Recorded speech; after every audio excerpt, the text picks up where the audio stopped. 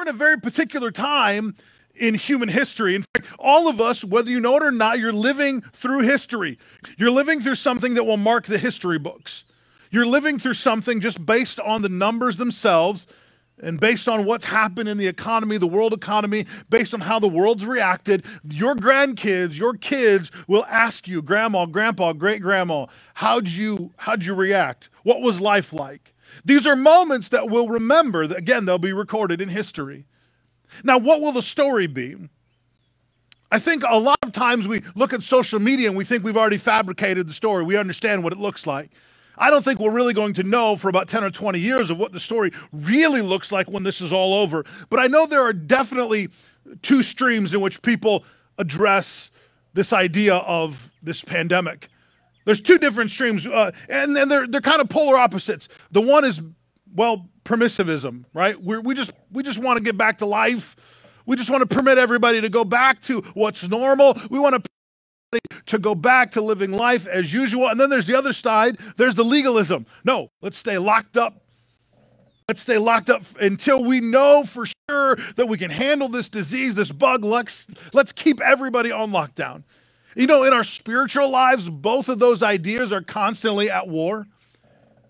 In some of the Asian traditions, they call it the idea of the yin and the yang, that there's balancing forces. There are balancing forces in our life, permissivism, permissiveness, and legalism, where we would say, no, we have liberty, we have freedom to do as God's called us, and maybe even the whims of our own selfish desire. We have liberty to do what we want to do.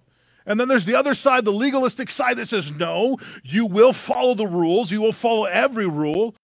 You'll follow the rules to their completed out perfectly.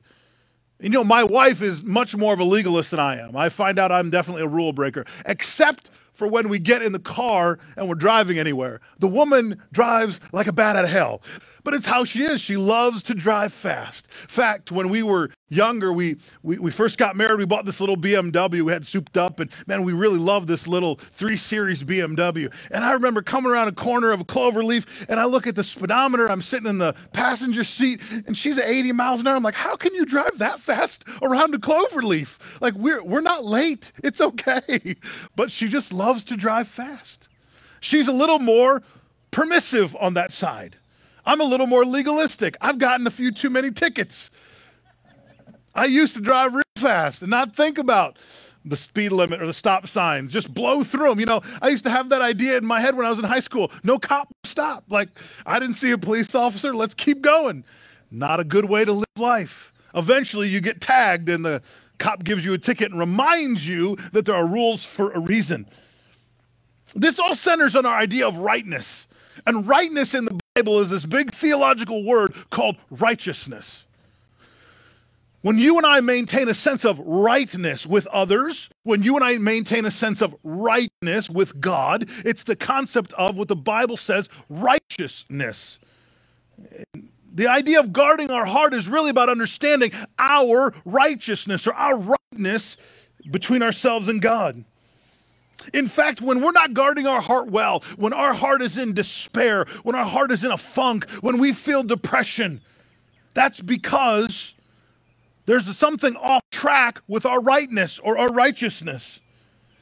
See, righteousness, the idea or the doctrine of righteousness, will either be a cornerstone in your life or it will be a stumbling block. It will either be a cornerstone and something you can build your faith on, or it will be a stumbling block, something that trips you up over and over and over and over. The Bible teaches that more people were upset at the early church for teaching on the concept of righteousness or rightness in Christ Jesus than they were really the historical concept of Jesus. In fact, they even were okay with saying, well, maybe he is heavenly, maybe he is divine, maybe he was a good teacher, maybe he was a solid rabbi, but don't you dare start talking about the idea that he came to make us right or righteous. Because at that time, the only thing that could make them right or righteous were the rules, the legalistic rules. And Jesus seemed to be something of a permissive nature. He seemed to say, throw the rules out or I'm going to rewrite the rules. I'm going to adopt new rules. And adopting new rules, I might change the whole of the history that you know. And so Jesus constantly was on this teeter-totter, this balancing act of this religious ideal and following the rules and this permissive nature of saying, no, you have freedom in Christ. You have freedom to have a life in God. And this is what it means to balance the idea of righteousness. Religious people, again, they don't get upset when you preach Jesus. You can preach historical Jesus. You can preach Jesus on the cross. You can preach Jesus all day. I don't think you understand. You could cause people to sin. What if you preach the idea that people are right in God's eyes because of what Jesus did on the cross and they go out and commit some egregious sin? You know, no one ever calls me and asks me before they sin. That's never happened before. I've never gotten a phone call in the middle of the night. Hey, Pastor, I'm about to do something really dumb and stupid. What do you think? Of course I would say, no, don't do that. The reality is that we come to a place in Christ Jesus where we understand our rightness is in Him, and it helps us set the bedrock for our spiritual life. If you have your Bibles, turn to 1 Corinthians chapter 5 and verse 21. It says this, God made Him who knew no sin.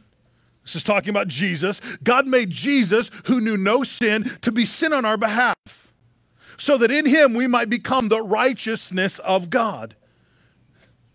So that in Him we might become the rightness of God. Let that statement permeate for a second.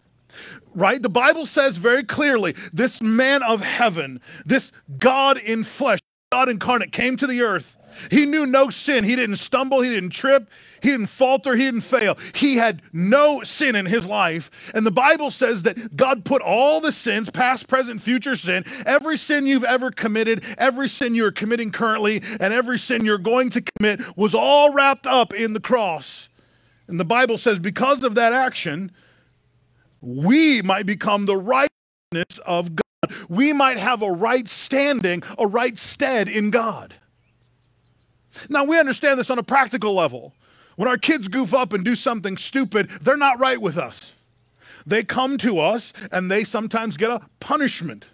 In fact, my sons have come many times, said, Dad, I've done something wrong. Sometimes I've had to come to them and say, boys, this isn't right, and we've had to make correction.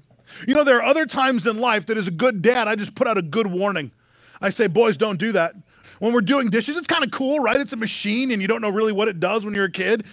And you see mom and dad putting dishes in and out of it, mostly mom, and they come over to want to help mom, and she's doing the dishes, and every time they've come over, I've said, watch your hands. They're going to get caught. Don't mess with the door. They're going to get caught. And both of our boys were stubborn enough. Their hand gets caught in the dishwasher, and they think, oh my gosh, look at that, it hurt.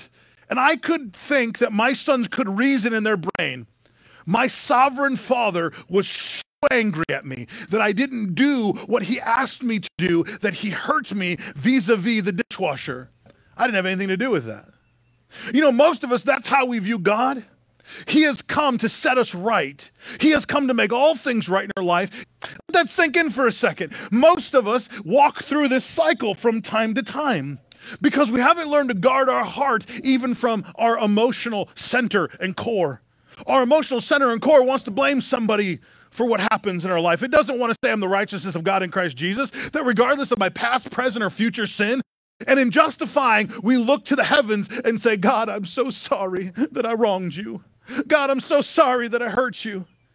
That sin was paid for the moment Jesus hung on the cross. Not that you don't have to repent, but our repentance is not about groveling and dragging ourselves through the mud. Our repentance is about understanding I've got to get back into the right light of how God sees me. Though I messed up, though I broke the rules, and though there might be pain associated, it's not at the hand of God because He loves me.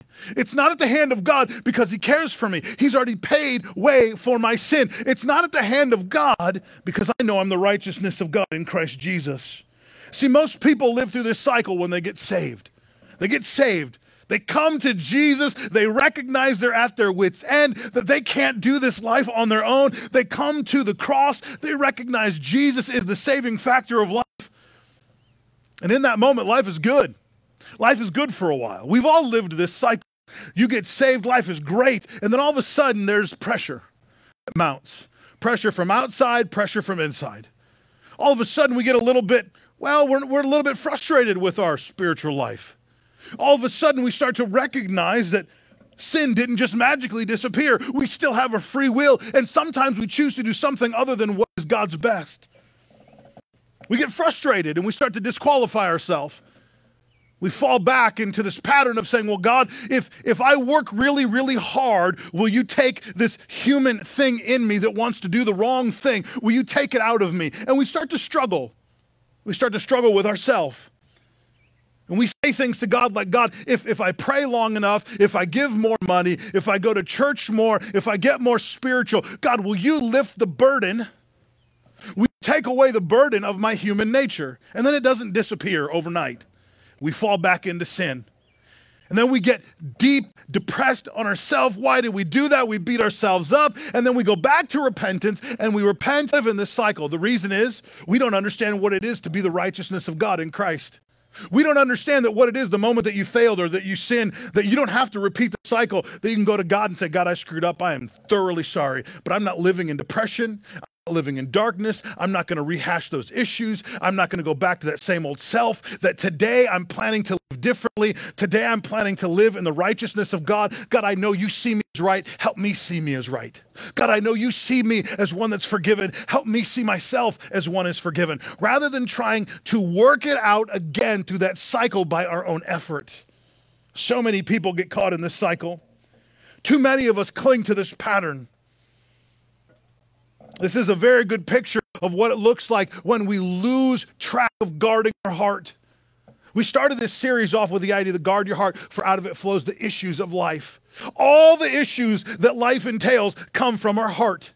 That if our heart is centered on God, if our heart is centered on the gospel, but if we get off center for a moment, if we get off center for a moment, then we start to lose shape and lose vision of what we are after. If you have your Bible, go ahead and turn to the book of Judges. Judges chapter 21 and verse 25. Now, Judges, the book of Judges, particularly the Israelite people in the book of Judges, are a good example for us in the Old Testament of how we fall to these cycles. In fact, we see in the book of Judges that God's people repeatedly fell to this similar cycle. They worshiped God with everything they had. They got a little bit frustrated with their situation, their present circumstance in life. They drew back. They started to do things against the will of God. Then they repented. Then they started the cycle all over again. In Judges chapter 21 and verse 25, it says this. This is key to understanding the entire book. It says, back in those days, Israel didn't have a king. So each person did whatever seemed right in their own opinion. This is the problem when we defy the righteousness of God in Christ Jesus that we are. We start to go to our own opinion on how we should fix or remedy the issues of life. We go back to the cycle because we say, well, listen, God, I know you've called me, you've separated me, you set me apart, you've forgiven me. God, I know that you make me right in your eyes through the sacrifice of the cross, but I got to tell you, if I prayed more, I think I'd feel more supernatural. God, I got to tell you, I know you've set everything to right. You've made my spirit just like Jesus is. God, you've refashioned my soul, this eternal being, to live with you forever in heaven. But I've got to tell you something, God. If I go to that church just a few more times, I know I'm finally going to hit the marker. I'm going to be a super Christian. Hallelujah. The problem is, we have come to our own understanding. We're doing whatever seems right in our own eyes rather than going to the scripture, rather than coming to the words, the actual words of God written on paper. We've decided that we know best, even in our spiritual works, even in our spiritual practices, that we know best, and we're going to set our own world to right through efforts. Unfortunately, it's not all what God had in mind. We all have doctrines, we all have theories that we've collected throughout life about our spiritual life and about who God is. And most of them are great, they're on point. You have good doctrine for the most part. But sometimes we can't seem to get it to work for us. We have an idea that's lined out all the way through Scripture of healing, that God heals, that our sovereign God heals those who are oppressed and those who are sick. Some of us can't get it to work. Because it's how we view our righteousness. We're not the righteousness of God in Christ Jesus because he's washed away our sin, because he knew no sin and then he became sin on our behalf. We don't understand that fact, so that we go to God and say, okay, God, I know you made a way for healing, but I'm going to figure out how to pay for it. I want to figure out how to pay for it. This transactional relationship that we have. It can't just be built on your unadulterated love for me. It has to be built on some effort of mine. So how can I pay you for what you've already done? In fact, most of us live life this way. We look at a set of bills and circumstances, and we think, okay, God, what do I have to do to pay you off so that you come in and provide a miracle? We look at our health and our healing and our protection even from this virus, and we say, okay, God, what have I got to do to pay you to keep me from this virus? How many of you, and don't raise your hands, don't honk your horns, don't flash your lights, but how many of you prayed prayers early on in this COVID-19 thing? God, if you keep me from this virus and my family, I'll go to church every single Sunday for the next year. He heard those prayers. You better get your butt in church. I'm joking. The fact is that we don't have to figure out how to pay for anything. He says you are the righteousness of God in Christ Jesus. You are already in right standing with him. The man who was no sin, who knew no sin whatsoever, was made complete and utter sin. Every sin you've ever committed, every sin you will commit, every sin you're in the process of committing, he took to that cross. Said, son, daughter, I paid the price. Now learn to walk in what I can give you. What we believe qualifies us for God's promises is where we placed our trust. If you believe you are qualified for God's promises, not because you're right in God's eyes, because of what Jesus did, if you believe what qualifies you for the promises of God is by how much you give, how much you serve, how much church attendance, how much you read the Bible, how much you pray, then forever that will be the currency in which you are using to pay God off, to finally just be God on your behalf. But the moment you let go and say, no, you're going to do this because I'm a child of God. You're going to keep me safe. You're going to keep me protected. You're going to heal my body. Why? Because I'm a child of God. You're going to keep my financial situation stable in this rough, turbulent time because I'm a child of God. God, you're going to heal and mend my marriage, not because I'm the perfect husband or the perfect spouse, but because I'm a child of God. God, you're going to bring my wayward son or daughter back to the faith, not because I'm running them down like a hound dog, but because I'm a child of God. They matter to you, and you'll bring them back into the family. You don't have to worry and try to figure out how to pay God off to receive the promises that he's already made way for. That means that whatever area of life that you trust your works, your efforts, any area of life that you trust that you can make it happen by your own power, that's an area where you've lost righteousness. You've lost what it means to be in right standing with God. The problem is we become this very high-minded intellectual society. Many of us, and I don't take this the wrong way, but many of us are a lot like the Pharisees. They had to have all the info. They had to consult with all of the rabbis. They had to look through all the ancient literature. And Jesus very much said, you don't know what you're talking about half the time. And many of us do that. I fall into that trap, right? I'm a data kind of guy. I like statistics. I like the numbers. They mean something to me. I have this phrase that runs in the back of my head. The facts don't care about your feelings. It runs there all the time because I don't want to be ruled by my emotions, but I can be ruled sometimes by numbers and data when God said that doesn't matter at all. The only thing that matters are my promises. Not even how you feel about them, but the only thing that matters isn't the data you have collected. It's not what a professional has said. The only thing that matters is what I've said. What does my word say? What have I promised you? Are you going to get out of the way and stop trying to figure it out? Or are you just going to live in the promises of God? I think sometimes because we've become such an information-driven culture, we fail to understand that the gospel is less about information. You know, you can know the gospel and not be saved. You can know Jesus was born of a virgin birth. You can know that he lived a sinless and perfect life. You can know that he was God's oracle, a teacher of God. You can know that he died on a cross, that he died for the sins of humanity, and that doesn't save you. You can have all of that information just compiled in your little brain. That won't save you. Eventually, you have to have an experience. Eventually, you have to have an experience where you let your guard down, you let your heart down, and you say, okay, God, be Lord of my life. Jesus, be Lord of my life. And in that moment, salvation comes. But it can't come the experience, even with all the compounded knowledge. In our life, and I think in our culture, in our society, we've learned to compound knowledge because it makes us right. It's a new way to pay off the debt and be right or righteous in our eyes and in the eyes of others. It's hard to sit back in the culture that we live in, stop arguing and say, listen, I know I'm right. I know I'm righteous. Why? Because of what Jesus did on the cross. I know I'm healed because of what Jesus did on the cross. I know I'm protected because of Christ's sacrifice. I know that I'm separated, set apart, sanctified. Why? Not because of anything I've done on my own, but because I put my trust in Jesus. This morning, that's the heart. I hope it's compelling. However, I also know that in all the information I could give you, there's one moment in time, there's one sentence, there's one song, there's one refrain that connects you with the Holy Spirit, and that's really what matters. We do an entire service, tech team set up, words on the screen, lighting, wonderful music, wonderful praise and worship. I hope you like the preaching, but we do all of that because there's a moment in every service where you connect with the Holy Spirit. There's a moment where you connect with God. There's a moment, and it's usually like that millisecond, that nanosecond, where you just pick it up and go, oh yeah, that was for me. That was for me. That's God connecting with me here and now. We do it all. We'll do it all every single week without fail, over and over and over and over again. Why? Because you need to have that spark of connection, that spark of community, that spark that says, I am a child of God.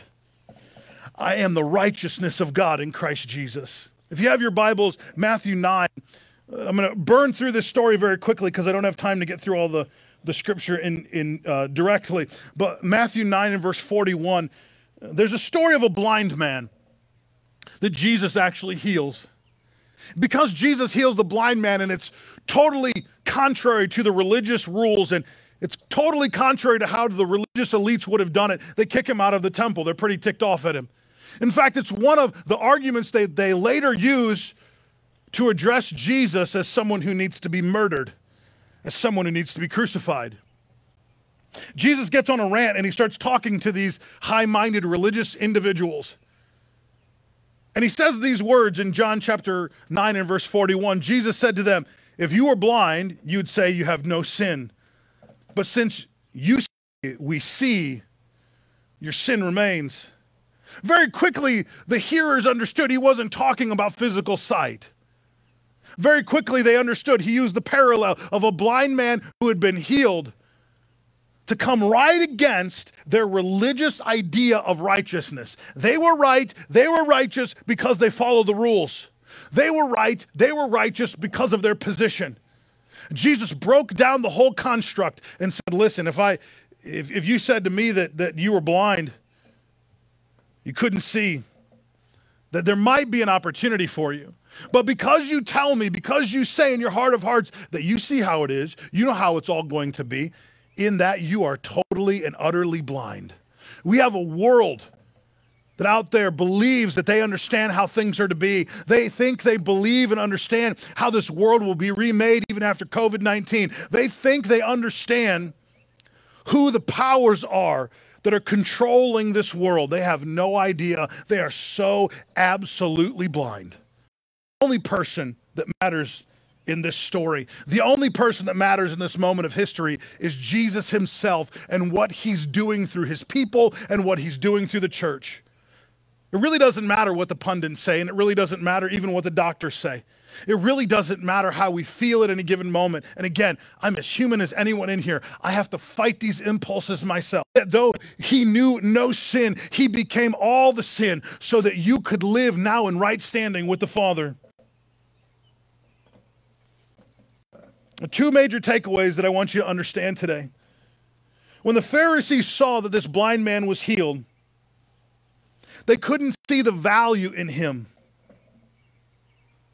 God had to do something miraculous for them to even take notice. Too many of us feel diminished because our rightness is sitting right in front of us. Our righteousness is sitting right with us. And the world around us doesn't get it. But God's going to exalt you, lift you up, do something great through you and in you. And in that, the world will see the righteousness of God that is on display if you'll let him and if you'll allow it. All doctrine boils down to a very simple concept. Is it working for you? I don't care what you believe. I don't care what you believe about God. I don't care what you believe about the scriptures. I don't care what you believe about Jesus. The question comes, essentially, is it working for you? Do you believe? Do you believe in the righteousness of Jesus Christ? Do you believe that you are the righteousness of God in Christ Jesus? And if you do, is it working for you? Do you get caught in the cycle that we talked about of, rejoicing, excitement, and then maybe a little displeasure, and then finally sin, and then a little depression, and then we ask God for forgiveness, and we start it all over again? Do we live caught in that cycle, or do we understand who we are? That we are the righteousness of God in Christ Jesus, regardless of what we go through, and regardless of what we do. That we are always in right standing with him. Not that we don't need to repent, but that we understand nothing takes us out of that position with God.